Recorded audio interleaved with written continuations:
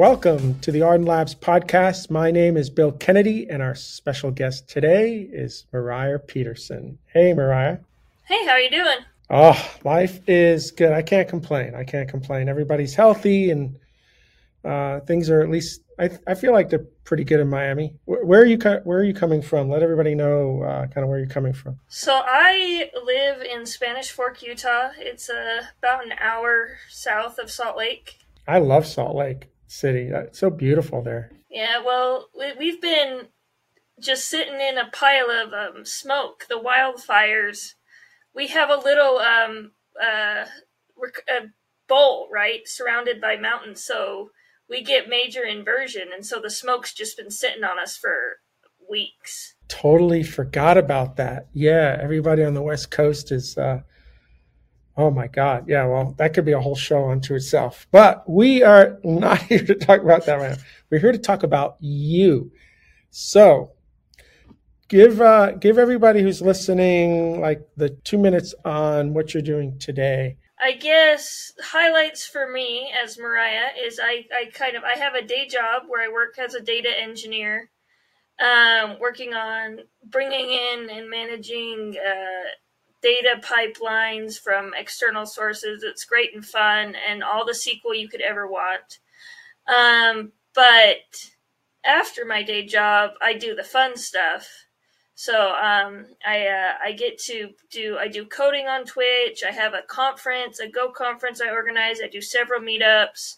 I've been dedicating some time to getting a Go course on a website, a free one, and I play with my dogs. I take my dogs to the dog park. Like, that's pretty much what I do when I'm not working.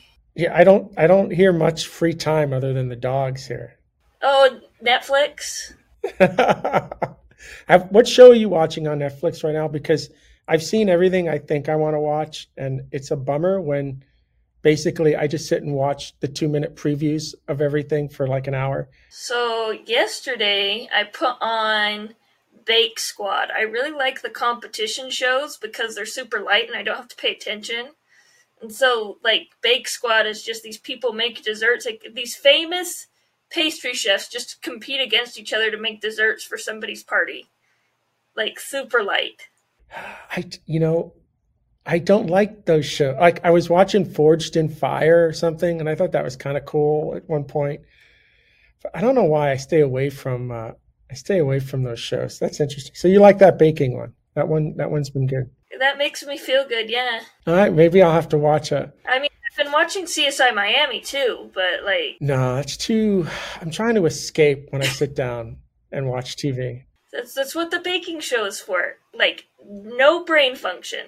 Okay, we're going to change gears a little bit. And my favorite question to ask every guest is for them to go back into the time machine. And I want you to think about the first time you worked on a computer, whatever that was, Len. What do you mean by work? Does it have to be like actually working or just like using? Could be playing. That first memory you have using a computer, the very first memory, the first one pops into your head. Oh, I was probably like 3 or 4. We have it on video. I got computer games for Christmas and we recorded it on the new camcorder and I was just playing dumb. It was like a Math Blasters game or one of those Humongous Entertainment Freddy Fish Go Complete the Journey by making matching puzzles. Like, yeah, that's pretty little. Wait, do you remember that because there's videotape? No, I remember the games. Because I think my very first memory I can even remember is kindergarten. Maybe I'm 5 drinking spoiled milk, like trauma stuff, not fun stuff. Okay, so that's a computer you got at home. And already at like 4 years old, you're playing games on it. Pretty much, yeah. Do you have a memory then where you're using it now, not necessarily for games, but maybe you're using it for school or, I don't want to say more productive, but I'm going to say more productive. We had a computer lab, right, in school where we mostly played like on the KidPix technology where we would just like draw pictures. We had the typing classes. But I think, like, that was just fine. But I think the first time I figured out I could, like, use the computer to do stuff I wanted to do right? Besides just messing around and learning how to type, was in fifth grade when we entered a school district video competition, right? So we were using the computers to make and edit videos, and we did the intros and the design work and all that stuff. In fifth grade. Wow. I mean, my video won, so I'm never going to forget that. Do we still have that video? Can we see it? No, I've been looking for it online. I'm like trying to find the video, and it's been lost to the archives. So you won what was it, a countywide? It was yeah, kind of. It was the school district, and we were the largest school district in the state of Utah at the time. Okay, wait. I'm going to age you a little bit because I have no choice here. What year did you graduate high school? 2012. All right. So wait, do you remember what camera you used? I think there were these flip cameras back then or something. There were definitely flip cameras, but my school actually had professional cameras that we were allowed to rent and use. So it was a $10,000 camera they were giving to fifth graders to go use and make videos on. Can you believe that? I know. I'm like, what the heck? What software? $10,000 here, fifth grader, have a $10,000 camera. I mean, and we were using. I mean, I think we just used whatever was standard on the Mac at the time, which was. I don't think they paid with their Final Cut, so I think we were just using iMovie or whatever. But wow, they were definitely giving us a lot of tools that you don't usually trust 10-year-olds with.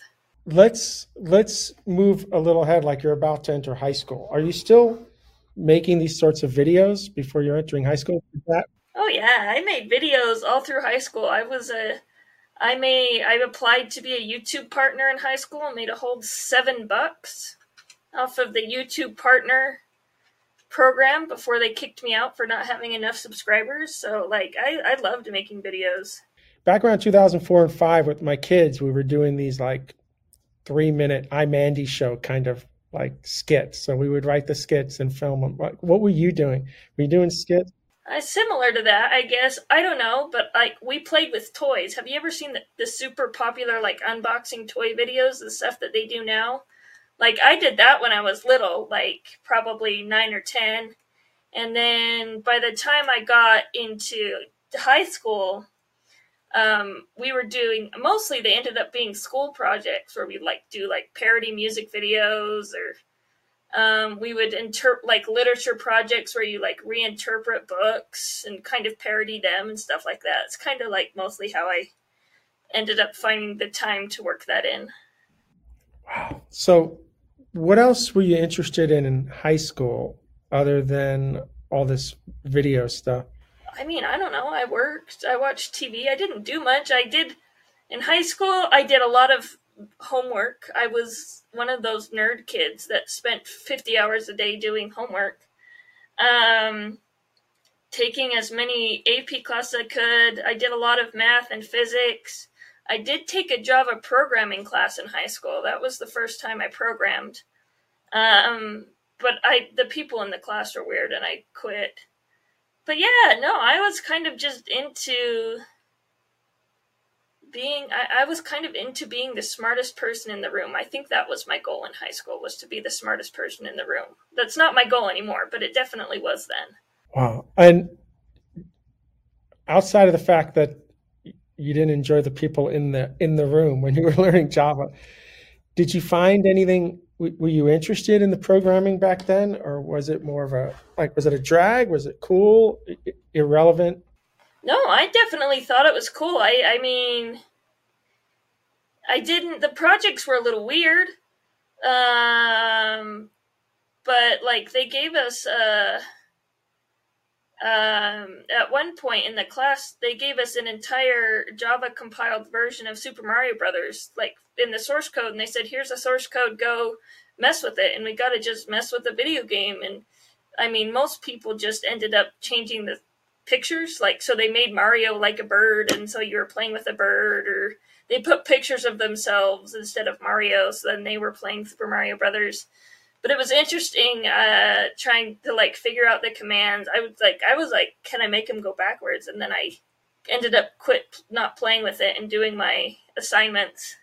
But yeah, we learned a little bit about networking. It was on a LAN network, so we were able to write like a chat network across the wired computers, and then stuff like that. I guess it was pretty. I mean, you learn the basics. I definitely everything I learned in that class I took with me to college when I was taking the C++ class. I knew all about the functions, all about the objects. Like object oriented was all the stuff I learned in the Java class. Like that, the C++ class was super easy because I'd learned all of that fundamentals in high school. But let's get back to high school for a second, because it seems to me your passion is really in video. It's producing video, because you're trying to make a little money on YouTube, right? You're leveraging this for school. You're doing that. So as you're approaching graduation in high school, I imagine that you're thinking about going to some film school, aren't you? Oh, I was going to do physics all day, every day. I wanted to be a physicist. I wanted to be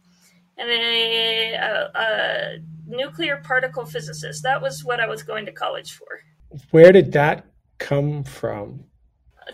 I took a physics class the same time I was taking my programming class.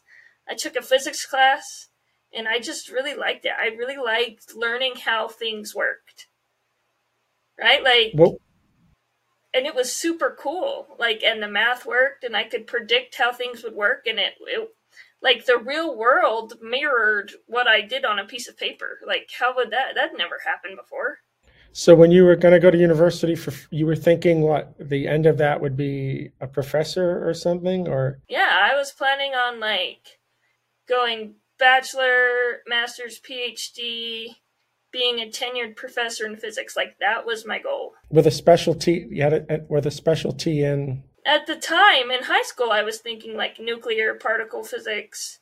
That changed, over time, but like that was kind of what I was thinking at the time. So you apply to university, you get in, and you start your physics degree. Yeah. Did you end up finishing with a physics degree? Yes, I did. Wow. So what's happening with your passion for producing video at the time? You must still be doing that in university. I started to, but I kind of just quit. I was working, I was going out, having fun with friends. I guess with iPhones, it became a whole lot easier just to make small ones, right? Like post things on Instagram or on Facebook or whatever. So that became way more convenient. So like I would just do little blurbs, or like we'd go out to a party, I would record us at a party. I didn't really keep producing big major videos, because even though I liked the production, I didn't like editing them. Like, vlogs were really popular at the time, and I'm not a vlogger. Like, I don't want to go talk about what I did that day, kind of a thing. So yeah, I kind of just in college didn't do any video stuff, pretty much. So you started university in 2012, right? That's when you graduated high school? Okay. Was that physics degree difficult for you? Did you just enjoy that the whole way through? Because that's a really like hardcore. Oh, it was hard. It was definitely harder than I expected. Like, I was used to getting straight A's, and I did not get straight A's in that physics degree. Like, the math was way too hard for that. But it was still, I had a lot of fun with it. We were required to do research. The physics department required us to do research as a thesis to graduate. So I worked in a laser lab. I did laser research. I worked as a TA. I really liked being a TA and helping people with their intro to physics stuff. I had a great time. Quantum mechanics was the funnest class I took. I loved that. Like, it was just crazy. I don't know. I loved it. I loved learning. The math was hard, but we had study groups, and I still have all my physics textbooks. Like, I really loved it, and I got into graduate school, and that's what I was planning on doing. Physics was great. Everybody's going to say that their degree was the hardest. But if you look at standardized testings like the MCAT or the LSAT or the GMAT or whatever you use to get into graduate school, they weigh those against GPA and what your degree is for that GPA. So you can get a lower standardized testing score and balance that out with a physics degree, and you'll get in with somebody else who has had a higher testing score.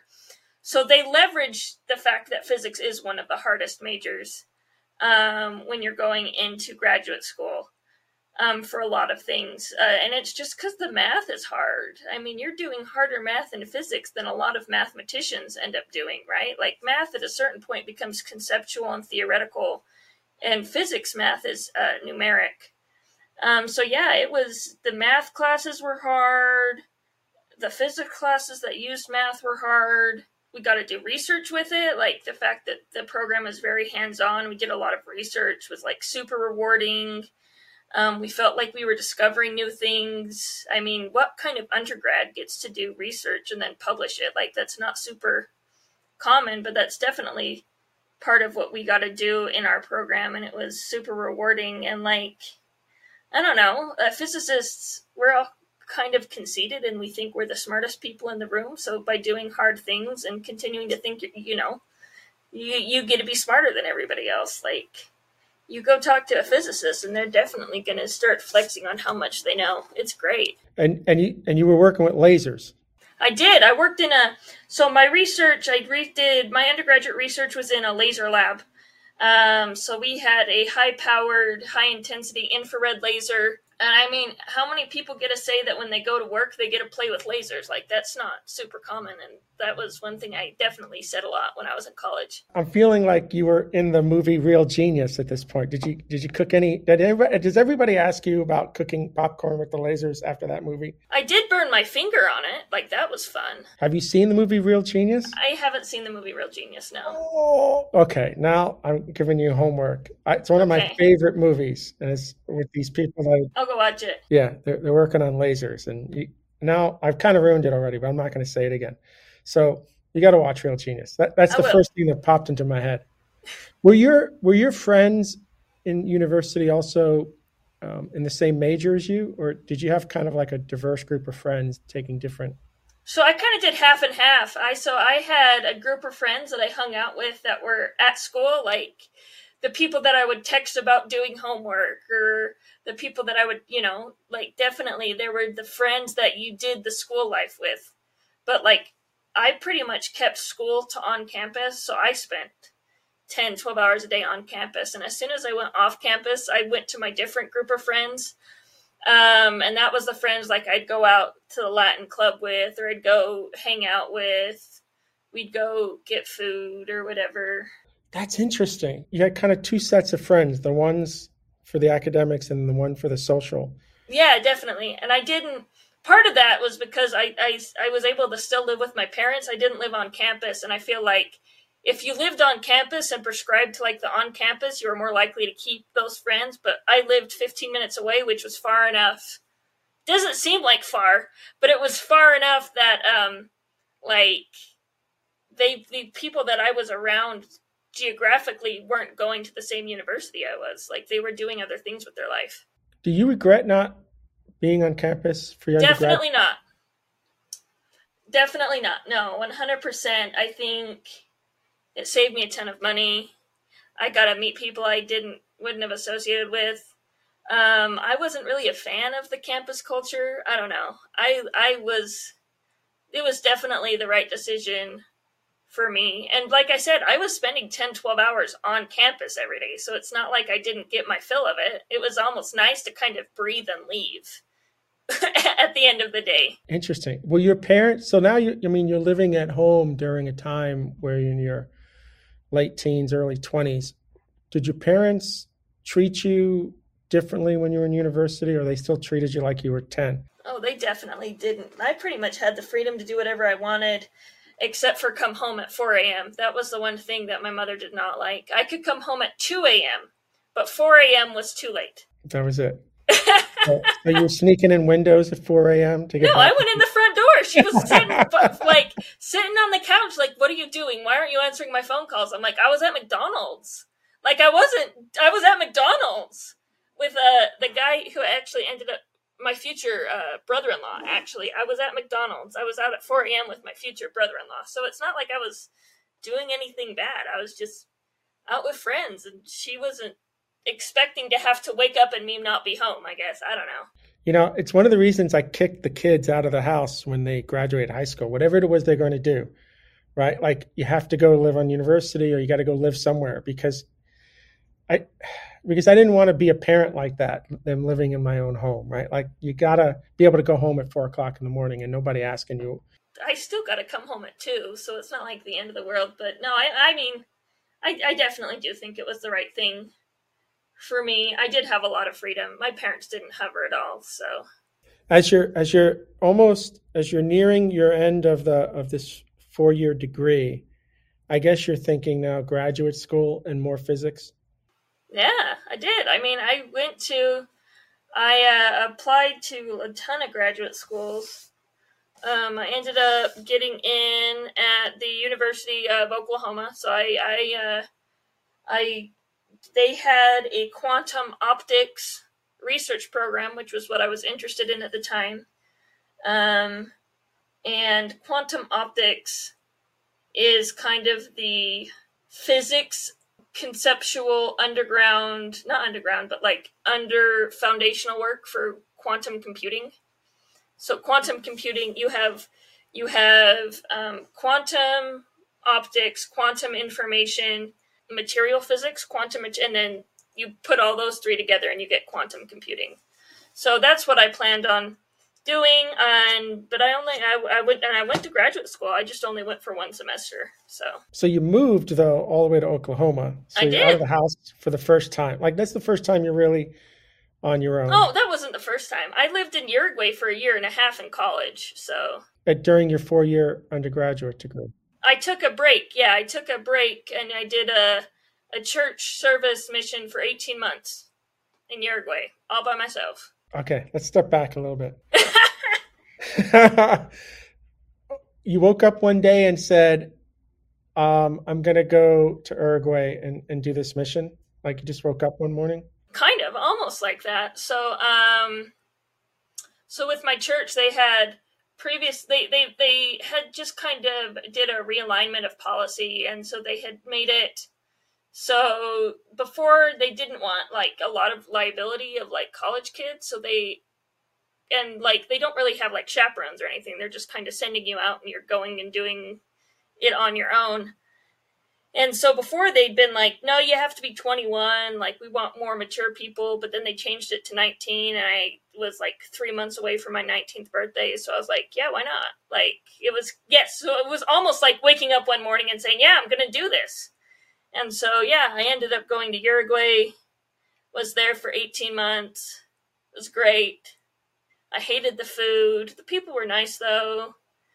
Learned some Spanish and then, came back and went back to school. So I did 1 semester before and then finished the degree in just under 3 years after that. And I guess you had to tell the university you're going to take a hiatus. It didn't matter. Yeah, well, they were fine with it. It was a religious university, so they're pretty accustomed to being like, yeah, whatever. You can take a break. We'll defer. They like 3-year deferments were pretty common. They didn't care. Now this is the first time you're really on your own, and it's a different country. And did you travel there by yourself, or was there a group? Oh, I was with a group. I was definitely with a group of people. There were like 13 or 14 of us. We went to Argentina first to learn Spanish at kind of like a school, I guess, institute, like a 6-week deep dive into culture and language. And then we went out and was in Uruguay and living on my own. I had, we'd have like roommates and we'd go out like in small groups and talk to people and help them wherever we could and trying to figure out what kind of Spanish they were speaking, because it definitely wasn't normal Spanish. I mean, I don't know what normal Spanish is, but it's definitely not the same Spanish you hear here. It was fun, yeah. Yeah, that had to be almost life-changing too, right? Like, but you must have been a little nervous. Oh, I was terrified. Yeah, okay. I would have been terrified too. It was definitely not good for my anxiety, but like, if you want to prove you can do hard things, go live in another country by yourself. You can prove you can do hard things. But I imagine after a couple of months, you relaxed a little bit when you knew everything was, when you got into a routine. Oh, definitely. Yeah. Yeah. Definitely. It didn't take long. It helps that, you go out with a bunch of people who are in a pretty similar boat to you. So, if you're all going through the same experiences. So when you get back to the US, that must really have changed you a little bit in terms of how you were living in the US before and after. Right? I mean, it must put a, you start to appreciate. I always say, I say to my kids all the time, in the US, after you graduate high school, you should have to go out into the world like that, even if it's just for 2 weeks. Well, I'm a fan of a lot of countries do like mandated military service for a year. I mean, I'm not saying we have to do it, but like the fact that that gets kids out, they're living on their own, they're experiencing something, and they're traveling, right? Like, I definitely totally a fan of like you got to go experience outside of what you're used to in order to appreciate other people and where they're coming from, because it's way different when you're the outsider. Yeah, and living conditions is they're completely, and you're on a mission, so you're seeing, pretty desperate situations too that you're trying to help out with. Definitely, yeah. No, you see, you end up interacting somehow.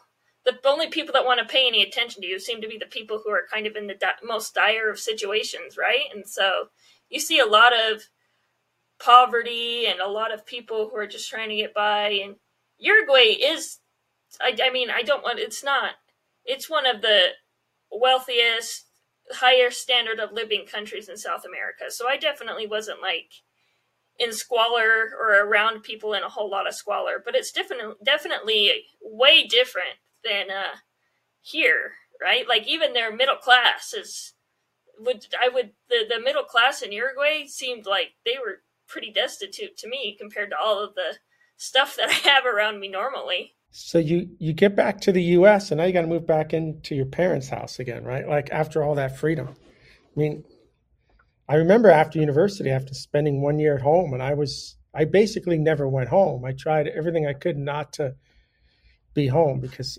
you're under my house, my rules kind of thing, right? Oh, definitely. Yeah, no. I mean, I was just trying to save money. I was trying to get through college with as little student debt as possible.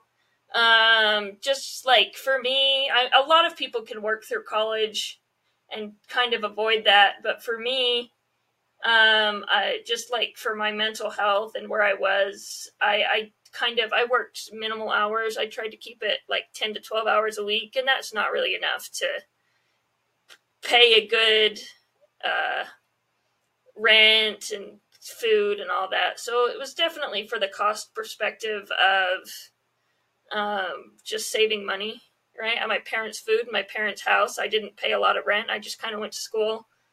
But like I was home. I pretty much only slept there. I got up in the morning. I like ate breakfast somewhere else. I mean, I was pretty active. Went to the between school, work, and the gym. I was home only to sleep. So it wasn't that bad. So now you're in Oklahoma. You're going to study your next phase of your physics education here. Optical, you say quantum optical. Quantum optics, yeah. Quantum optics. The sound of that already sounds like. Well, and anybody that knows their stuff knows that quantum optics tends to be like an electrical engineering initiative. It doesn't really belong in physics. So the fact that I found it through physics is kind of weird.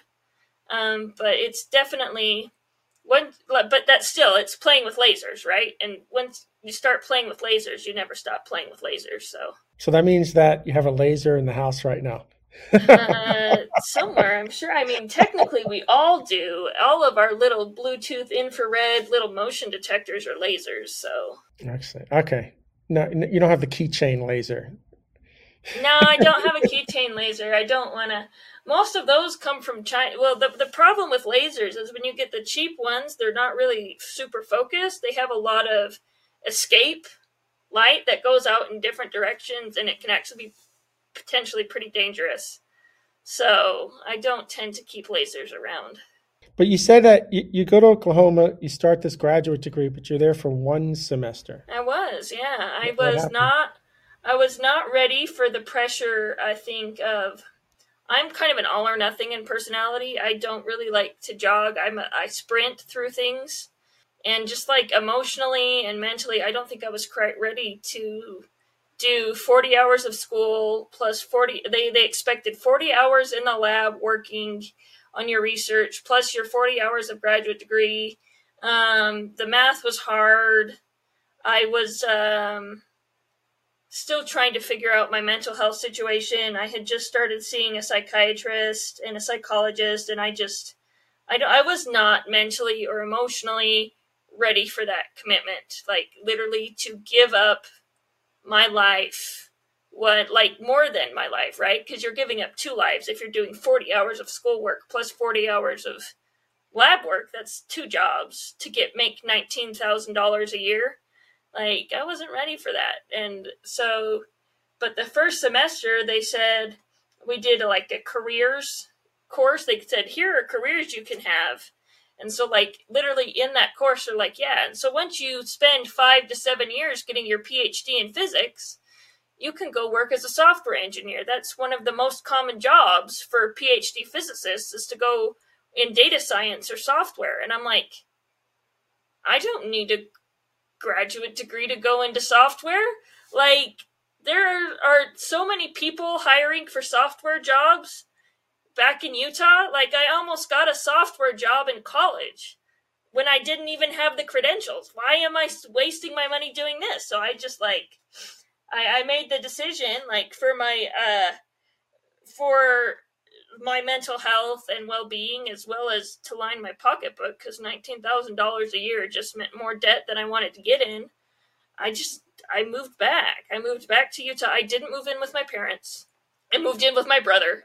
But yeah, I moved back to Utah, and I started applying for jobs, and I was like, I'm not done. Graduate school was just not where I was going. What year is it when you get back to?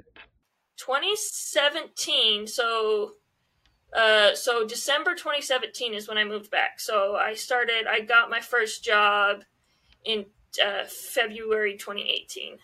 Okay, within 2 months. So that was not a bad turnaround. No, I tell everybody it's going to take 8 to 12 weeks to get a job if your resume and experience is there. I did have some things working for me. One, I was a physics degree. That's going to get everybody intrigued. 2, female. That's not very common in Utah. And so that was those were working for me. How many jobs did you apply to? 150. Whoa, slow down. So in January of 18, you applied to 150 jobs. Between December, right? So yeah, from December to January, I applied to 150 jobs. So you applied to 150. Were you using the job sites, I guess? I was using a job board. I was doing it wrong. I had no idea what I was doing. I was just using Indeed, ZipRecruiter, whatever job board I could use. I was applying. I had no clue what I was doing. That's not necessarily wrong. I mean, it was a numbers game now. So you threw 150 resumes out there, and 5 people called you back, essentially. Yeah. And then how many of those 5 wanted to hire you? 2. So what were the 2 jobs that you had in front of you then? So I had a QA manager at a startup that had 3 employees, or an associate software engineer at a different startup that had 200 employees. I'm guessing you went with the software with 200. I did go with the software engineer. They had a better guarantee to give me a paycheck, and that was kind of important at that point in time. Yeah, well, now you have to pay rent, right? I mean, your brother's... Yeah, pretty much, yeah. Brother's only going to carry you so far, so... Well, I mean, he would have let me live with him forever, but I moved out pretty quick. I was like, you have 4 kids, you don't need me. Oh, I see. Oh, so what was this first job? What was the languages you were using? What was your role? What was your task? So it was a backend developer in Go. So I was only Golang, which was great. I mean, I learned it pretty quick. We were using Kubernetes for all of our deployments. We did all of our CI/CD with GitLab, and it was a fintech company. There's a lot of, here in Utah, we have quite a few fintech companies. That seems to be kind of where we're finding our little niche. And I was working on bringing in data, right? Bringing in large amounts of data from third-party credit bureaus and putting that, just transforming that and putting it into a database. That's pretty much what we ended up doing. I had a huge learning curve, though. I had to figure out Git and command line and Go and tools, and I didn't even know what VS Code was or Vim. You had no experience for this. You had a physics degree. Well, I had done, in physics, we do a lot of programming, but it's like I was using MATLAB and Mathematica to solve partial differential equations. It's a very different kind of programming, but yeah, I did it. I did a lot of programming. But why do you think they offered you this job? I definitely, it was a stroke of luck. Mostly, I think the manager was a nice guy. The manager, they were having a huge initiative to kind of push diversity. This was one I think the most diverse company that I've seen in Utah as far as just like variety of people that you have there. I interviewed well. I obviously didn't have a lot of conceptual knowledge, but I interview well. I had a lot of drive. I had a lot of willingness to learn. They gave me a take-home test, and I was able to struggle my way through that in 8 hours, but whatever. I got it done. So I proved that if you gave me enough time, I could figure it out. And so they basically said, okay, we'll give you a mentor and see how it goes, right? Give you 3 months, 6 months with a mentor, see how it goes. And I think I did pretty okay. I think I kind of surprised them. But yeah, I definitely luck. I don't think that a lot of people with my coding background would have gotten a job that quickly. I've heard for the last 10 years that, I'm going to generalize this, that women tend not to apply to jobs unless they can check every box on the job description, where men, they can check like 2, they'll apply. And I feel like you weren't trying to check every box on all these jobs. You were just like... No, I was applying to senior, principal. If it said software engineer, I was applying. I definitely was not fitting that norm, but it's true. But even after the fact, now when I go apply, then I was desperate, right? I was just like, I need a job in software to not feel like I failed out of graduate school. But now when I look at job applications, I try to check every box. I don't know what makes 4 years shouldn't make the difference to now where I'm judging myself against the job criteria. Then I didn't care. Now I do. So. And the job you got, you never would have even applied for if you had taken that approach, right? Definitely.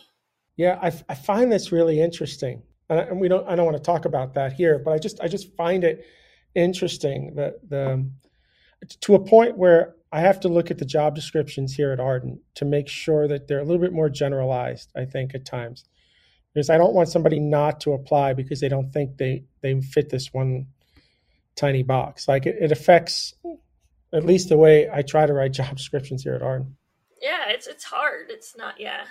But it's funny to hear you say that I don't take the same approach. So wait, so how long were you at this job then, this first job? How long? I worked there for just under a year. So what was going on just under a year? You learned it all and you got bored? No, so I had just under a year. Learned to go. I'd actually moved from the Go team, from the team I was on, to the I was doing machine learning engineering for 2 months. But I had started a meetup, and as soon as I started a meetup, and I spoke at a meetup, so I had gone to GopherCon, I'd done a workshop on machine learning and Go, and I put together a talk on data science and Go for a meetup, while simultaneously starting to run the Utah chapter Women Who Go meetup. And a different company was just like, hey, we want to sponsor your meetup and we want you to come work for us because you gave an awesome talk and we'll pay you more money. And the job where I had working at couldn't match it because they had put a freeze on all raises for 3 months. And I'm like, well, if you're not going to give me a raise for 3 months, I'll go to the other company. And so people, after a year, I guess I was being recruited to go somewhere else. Having a few months of Go under your belt, you're already organizing a Go meetup. You're already giving talks on all the machine learning and stuff. And that ended up creating enough of a brand for you where other companies were coming in and going, we need you. We need you to help us solve problems. Definitely. Yeah, I told you, I don't walk, I sprint. So I found something I liked and I started, researching it, looking into it, and turns out nobody else in the area knew about it, so I gave a talk on it because I was the only one that knew anything. So it worked out pretty well. Now you still have the Go meetup for women who go, but Yes. how many people showed up to your first meeting, and have you been able to grow that? 5. Yeah, so we have like, I think our highest was 15 or 20. I think the name Women Who Go, I have constantly, probably about every other month, some random person, usually that I work with, asks if they're allowed to go to the meetup because they're not female. I'm like, well, why wouldn't you be? They're like, because I have a beard, wouldn't I stand out? I'm like, no, because 90% of the people who come are men. Like, we still don't have a lot of women in the space, so it's mostly saying you support the idea, not saying you are. Like, it's not an exclusive club. And so we've actually just recently, we have started combining, just with COVID. We're now, the Women Who Go meetup is now meeting at the same time and place, or with the Utah Go user group. 1, to boost attendance. 2, I think it helps the existing Go community get a better idea of what me and the other organizers are trying to accomplish, right? Like, we want more people to use Go, and we want more women to use Go. And to do that, we need the other people who are already in the industry to, help spread the word. So we're going to be meeting with the Utah Go group, user group, for a while, just to kind of help get speakers, because getting speakers is hard. It's still there though. So, but the Utah Go user group, we used to get, I think the day that Steve Francia came, we had almost 80 people show up. So we get a crowd. I've been to that meetup once or twice. Yeah, I know. You were there. I made you come after you had gotten off a plane at 2 a.m. and didn't sleep. I'm always willing. I love meetups. Meetups are my favorite. Just, they're relaxed and everybody's kind of just, everybody's nice to each other and appreciative. I like them. They're super fun. No, I agree. All right. So at the end of 2018, you've started this user group. You're giving talks, and now you're going to start your second job in tech. So what is this new job now that you're doing? Told I was going to be a data platform engineer, right? Working on a data platform. It was a Go shop. I haven't seen very many of these, but their entire backend was written in Go. And I'm still working at the company. Like, it's definitely in Utah. They have Go trickled in here or there with a lot of Ruby or Java, but this company was like only Go, and it was pretty unique and super fun for me because I love Go. And yeah, so I went and I started working with the team that brought in third-party CRM data into we have a small business client manager, VoIP conglomerate system, and so we bring in all of the user data that our customers use to contact their customers. And that's what I started doing and what I'm still doing. This now being your second company in your career, you're still there for the last 3 years, essentially. Yeah. So you got this pretty technical physics degree, right? And you wanted to work on these really technical problems. And then you're saying that you're loving the work you're doing in terms of basically data transformations and data migrations. That's what you're doing. What is it about this particular type of work that you find that you're passionate about? What is it? Because it feels 1,000 years away. I don't think it's a whole lot different from what I found that I liked in physics, right?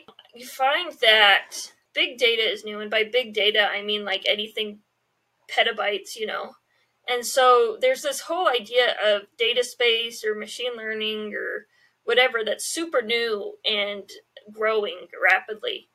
And the fact that it's new and growing and you get to discover and learn, like, that's what I like. That's what I liked about physics. It was the fact that I was constantly learning new, hard things and that I could learn them quickly and, be an expert about it, right? Like, because all physicists think they're experts in their field when there's only like 3 of them, right? But like now I get to learn things quickly, and I get to be an expert about it, give talks about it, help other people learn about it. I mean, I'm doing the same thing. It's just a different concentrated field. Right now I'm learning about data and data architecture and data engineering as opposed to physics, but like the same things are what's attractive to me about it.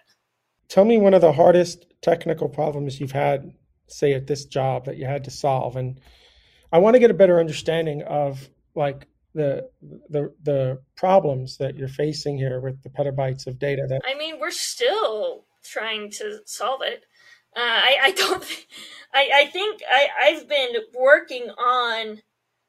Unfortunately, I've been working on the same problem for 3 years, and that's the fact that we integrate with 40 plus different medical based, well, not all medical based, but 40 different CRMs, and they all have different backends, right? Like some of them are on databases from 1982, some of them are APIs, some of them are MySQL, some of them are FTP servers. Like you have all of these different kinds of data. They all look differently. They all have their own deployment strategies and schemas, and we have to somehow take them, consolidate them into something clean that works for our back end, and give that to our customers. And we have to do that efficiently. We have to do that reliably. We have to do that in a somewhat live, right? Like people don't want their data tomorrow. They want their data now. But at the same time, the people we're integrating with are constantly changing what their data looks like and what they're available in their data.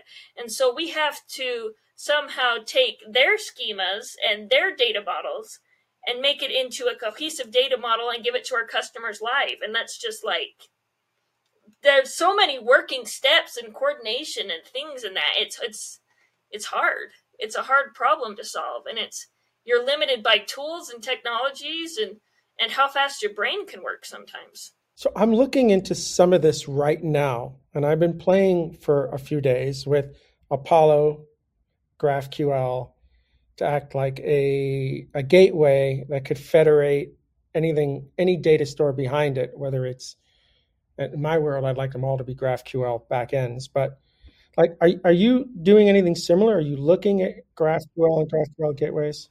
I would love, I mean, of course, I would love, and I've pitched this several times.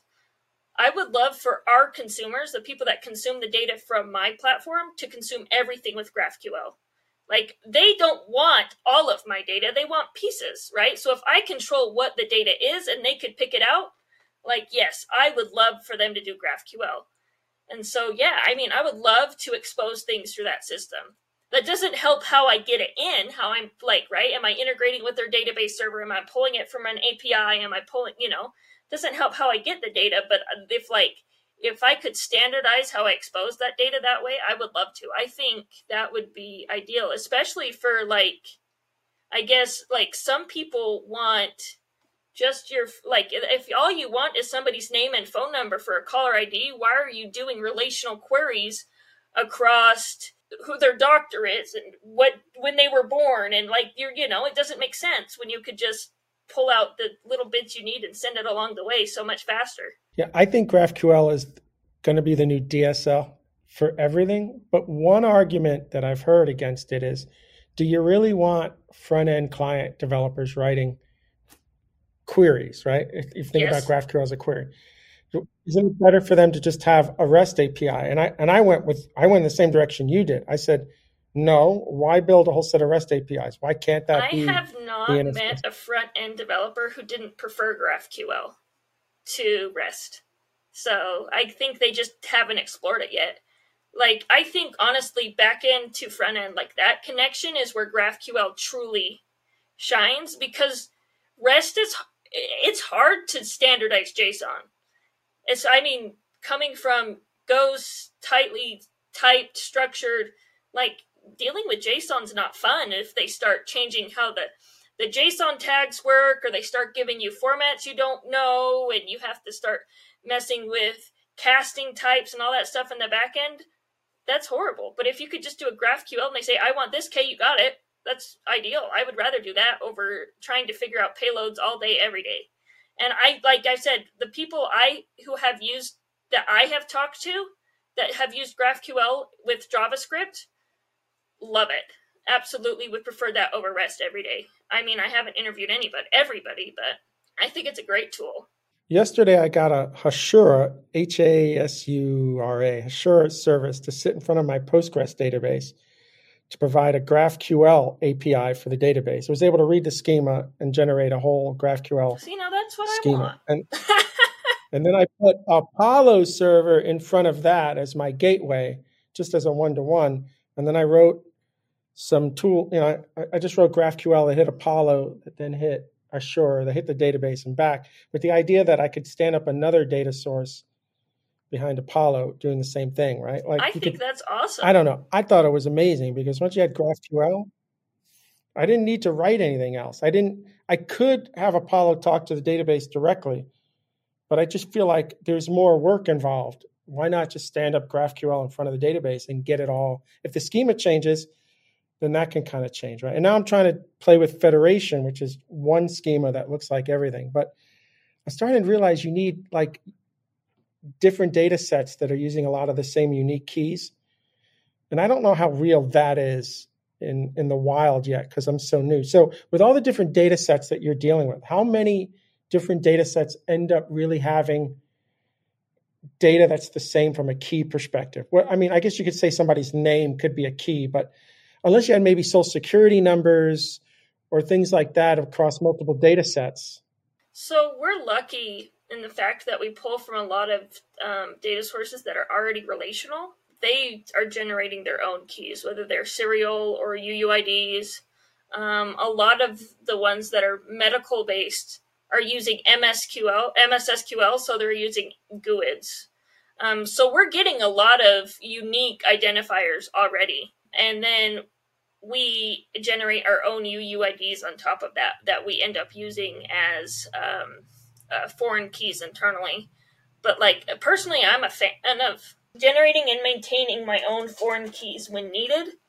But at the same time, I have run into several instances where I've broke my own schema by doing not null foreign key dependencies, right? Like, so it gets hard, definitely, but I'm a fan of I like to determine my own uniqueness when I can, just to kind of create that, right? Because there's no reason why I mean, how many dentists have I had in my life? I've probably had 7.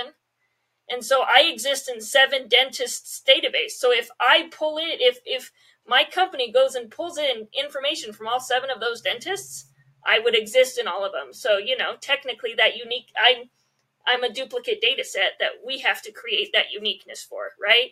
Because I belong to 7 different data sets, but I'm not. Yeah. So that's the problem I have in my head, right? Like outside of your social security number, which could be in all 7 data sets, if I wanted to federate a single view of you from all 7 dentist databases, the only thing I would really have, let's say, would be social security number. If it was in there, then I could federate that to one sort of type. But I just don't know how common that is. It sounds like. And I don't know if once you start doing certain things, I don't think HIPAA would let you. Once you start messing with stuff like that, it's kind of rough. I mean, thank goodness I've never had to deal with GDPR where we might actually have to address that problem, but it gets the idea of uniqueness and data ownership starts mattering so much when you're dealing with compliance things that makes it even harder, right? Because technically my information on dentist number 1 belongs to that dentist, even if it is a duplication of the dentist of my information on dentist number 2. So those are still unique, like when we wouldn't want to duplicate. So it gets rough. It's pretty interesting. You're not making your own copies of dentist 1 and 2 and 3 in your own database, are you? Or you're trying to pull their data directly as like that to me is what Apollo Gateway and maybe Hasura gives you. I don't have to have another database that's the consolidation of all 7 dentist data. We definitely are, but that's the old way. That's not the. I mean, I'm trying to redo that in a way that's better, right? But at the old way was definitely. I think that with right we run with HIPAA. Once you start dealing with people's medical data, sometimes we tend to over engineer for the wrong reasons to try and avoid dealing with potential legal issues. And it doesn't have to be that complicated. I think smarter, right? We can be smarter about how we organize things and how we deliver things to still keep within compliance, but not over duplicate, right? Or over engineer things. And that's, yes, part of what I'm dealing with. What we're trying to figure out now is how to not have exact duplications of everybody's database, but have just the data we need in certain different locations and make it available to the people who need it, not to everybody. And it's definitely fun. I've been learning more about security than I think I've ever had to in the past. And I mean, shouldn't everybody learn about it? But yeah, I've never had to deal with it until now. So that's a whole nother can of worms, like encrypting the data so yes, people does access it, and then how are you going to do authorization at the, like Apollo is supposed to be able to give you at the field level, like this person can only ask for these fields and this person can only ask, like this ends up being not what's bothering me a little bit learning this stuff is at some point I'm not going to be a programmer. I'm basically just going to be defining types and applying authorization to that. You're not. No, at a certain point you've morphed into DBA land, and you're like, I didn't think I ever wanted to do standard operations. Like there's definitely a lot of room for expertise for the people that know what they're doing, and we still need them. But we're also, the more tools, right? The more tools and technologies that we get out of the box, it makes it easier for people who aren't specialized to start learning it and implementing things. And, we're getting more things in software to help us. So yeah, it's definitely, there's a lot of fun It's things. A DBA. I never thought about it that way. You're absolutely right. This is a DBA role at the end of the day. It's mapping a schema to other, sub schemas out there, or what do they call them again in the Apollo world? The subgraphs. So it's like creating a big graph across subgraphs and just DBA. But how many DBAs mess with graph databases? Not very many, but still at the same time, that's what you're doing. Like at the end of the day, you go into the data engineering space and you have just a mix of people who are writing like DevOps style pipelines and then the DBAs. And you're just kind of going back and forth to try and figure out where you fit in that as you create these huge pipelines to move massive amounts of data. Like you're still where do you fit? You have to have almost all of the skills. Yeah, I'm learning all this now, and I'm failing miserably. Like yesterday, I felt like I failed so bad yesterday. I just like shut the laptop off and just left the house. And I've done that more than once. Just walked away and been like, no, this is broken. I'll start over tomorrow. I know I will be starting over because this is a mess. Oh my God, that was me. I said, after I'm done recording podcasts today, I'm deleting everything I did. And I literally said that. I'm starting over from scratch as if I hadn't even begun, because now I've got baggage, I've got a mess, and it can't be this hard. Well, I mean, it is, but until you figure it out, it is. Like, it's not easy. So I feel where you're at there. And I do believe in the GraphQL. I believe in, if not Apollo, there's, I think, something called Bramble written in Go. I think these gateways / federation services are going to be the future too. But we're right in the beginning of it, so it's really hard to navigate. Definitely, and that's what makes it fun. Is it's new. No, I'm glad somebody like you is working on these problems, because I think this is the next kind of 10 years of problems that need to be solved right now. Not Kubernetes anymore. Like how we're going to access data in this more distributed way, and it's going to be. Hopefully, I'm retired by by the time it's all figured out. But I'm looking at it right now because it is an interesting problem. Definitely. All right. Our hour is up. Mariah, thank you so much for talking with us today. If anybody wanted to get in touch with you after listening to the show to talk more about what you're doing and your path and all of that, what's the best way for somebody to reach out to you? Twitter's usually the easiest. My Twitter handle's Captain Nobody One. You can also hang out with me on Twitch on Fridays. I do have a website, mariahpeterson.com. All of my contact info is kind of aggregated on there. So if you don't remember any of the handles, but you know my name, you can Google that, and it's the website. That's my name. So perfect. Yeah, and we'll get all this in the show notes too, so people will be able to get you. And hopefully, I can get back to Utah at some point. We're trying. We just got to get these vaccines, people to get them, and we can start doing more in traveling because. We got to. I'm getting stir crazy, and I don't even travel. So. Talk briefly. One couple more minutes. Talk briefly about the conference again. Okay, so Go West. So Go West is our conference. So me and my co-organizer Derek Laird are putting it on, and essentially we have two missions. We have a twofold mission to kind of promote this kind of unknown tech scene that is in the Rocky Mountain area. One, we want to have local speakers who we want to promote local speakers, what they have to say, and share that with the greater community. And then we want to bring speakers into the local community, right? People who may not be able to go out to some of the bigger conferences, but we can get bigger speakers and come in here. So we are trying our hardest, we're trying our dandiest to do a hybrid conference. So people can attend online from anywhere in the world. The online tickets are donation only. So you can donate $0 if that's what you really want to do.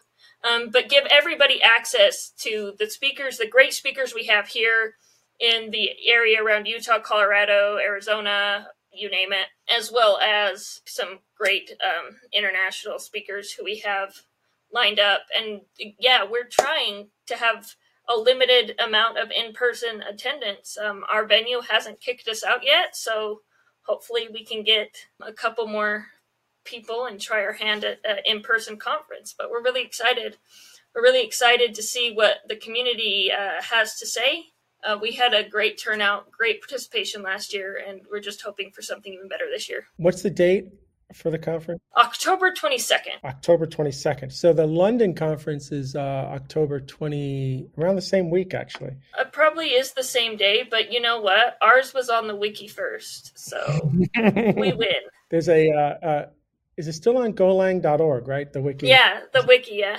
So you win. Yeah, I'm just saying, I put it up there first. So we literally announced our day last year at the conference, so we win. Go West wins. Go West wins. All right. Thank you so much for spending this time talking to us about your kind of career and your journey. And I think other people are going to be able to connect to that as well. So thank you. Thank you, Bill, for having me. So this is Bill Kennedy and Mariah with the Arden Labs podcast signing off, and hope to see everybody again real soon.